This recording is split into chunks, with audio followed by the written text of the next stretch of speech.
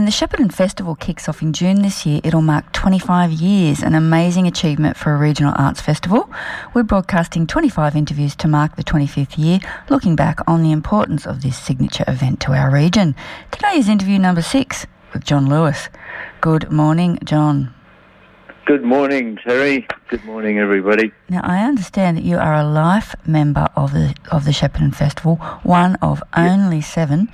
So whatever you've done over the years in relation to the festival, it must have been good. Seems like my whole life. So what has been your involvement over the years, John? Well, I was there right at the beginning, actually, more as a spectator. And I've been, obviously, working for the Shepparton News. I've been reporting on it for all that length of time. It's been something that's been very dear to my heart, really, because it's at the time in the 90s.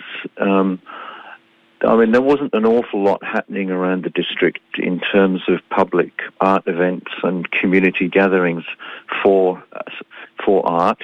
I mean, there were concerts put on, at East Bank and it was the town hall in those days.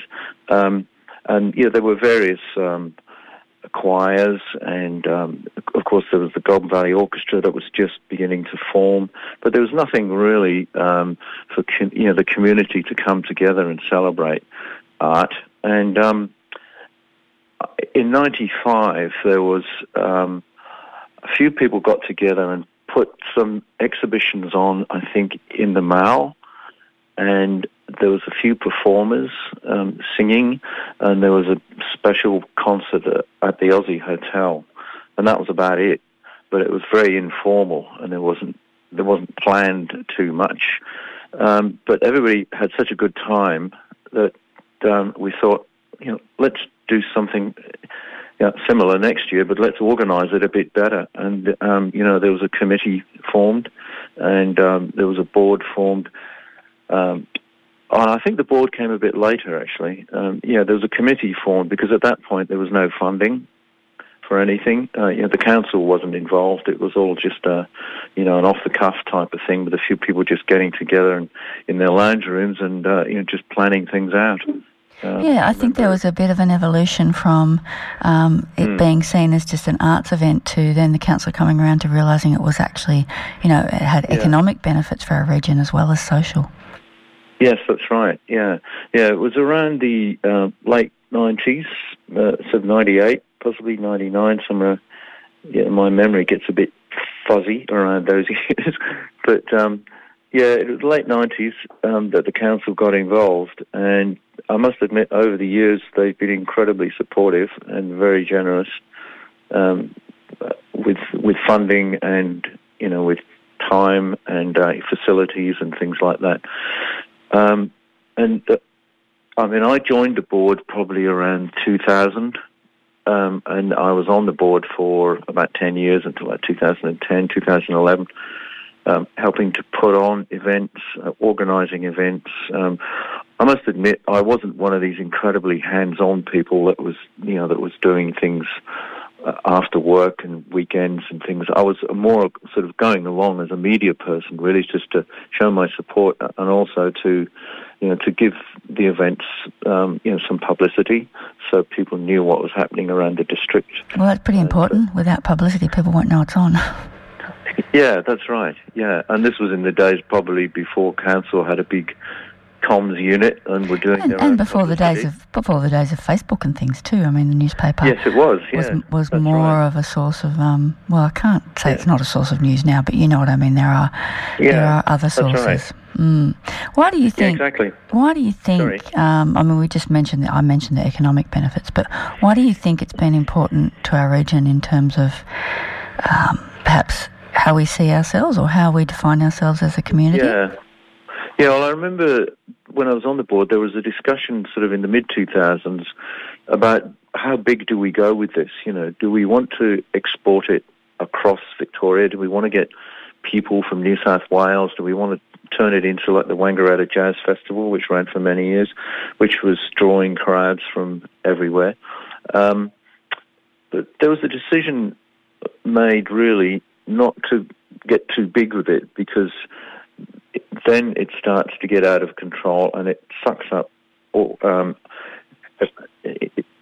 people's time, because everybody, was really working as volunteers, and nobody was getting paid, and we wanted to keep it to Shepparton, and I think that's been a good decision. It's been a good choice to do that, because it's within our control, and council has been very supportive, as I said, and it's really something for Shepparton, run by Shepparton people.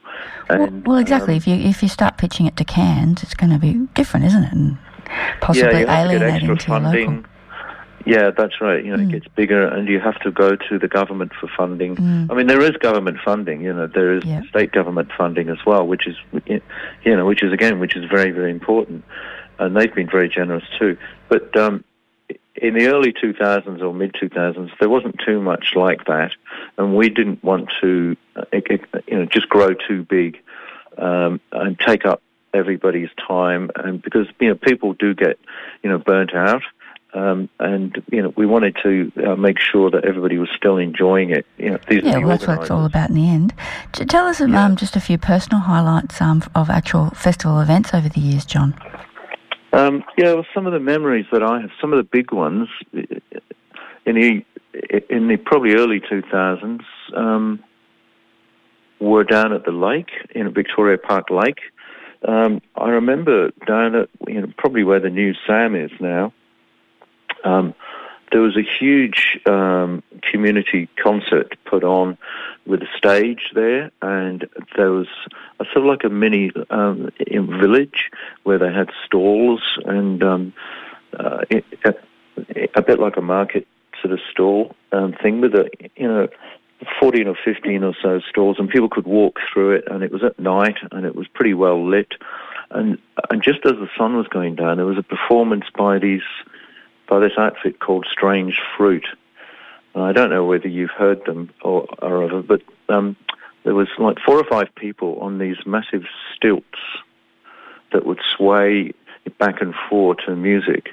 I don't know whether you've seen, or the listeners have, remember the performance, the Eurovision Song Contest performance, the most recent one last year by Kate Heike Miller.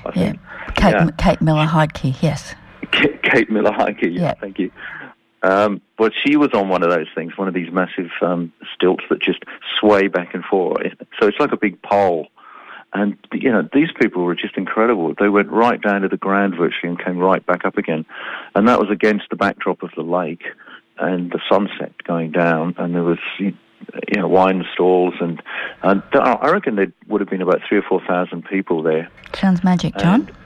It was. It was a really magic night. Unfortunately, it was probably too big for that site, and people were spilling onto Wyndham Street, and I think council got a bit nervous.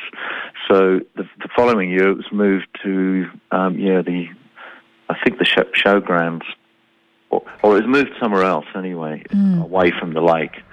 But that was one special memory for me. It was great. John, what do you think about this year being in winter? Oh, I think it's a good idea. It's great. It's mixing things up, and it'll be very different, and it'll allow sort of more nighttime events to use a bit of light and possibly fire. Yeah, I'm thinking some warming fires to crowd around. Yeah, that's right.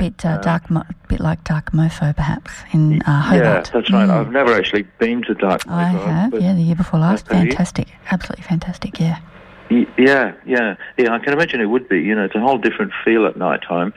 People are rugged up, and if there's a bit of wine around and some, big fires. Sounds good to me. Exhibition is sort of outdoors and things like that. I mean, I'm not involved on the board now, so I don't exactly know the details, but I think it's got really, a lot of opportunity to bring people out in the winter time, especially these days that people are not travelling so much, and it's a chance again to come together as a community and celebrate what we have with art and with our multicultural community as well. It's been it's provided huge opportunities for our multicultural community to come out and show the rest of the community what they can do, and with their food and with their wonderful music and dance and things like Absolutely. that. It's been great opportunities. All right, well, just remind people, Shepparton Festival this year, June 11 to 27. Put that in your diary. The theme is Unify. We look forward to catching up with you shortly, John, and I'm sure we'll see you at the festival. Yep. Yeah, you sure will. Thanks for your time this morning, John. Okay, thanks, Terry. Take care. Thanks, everyone.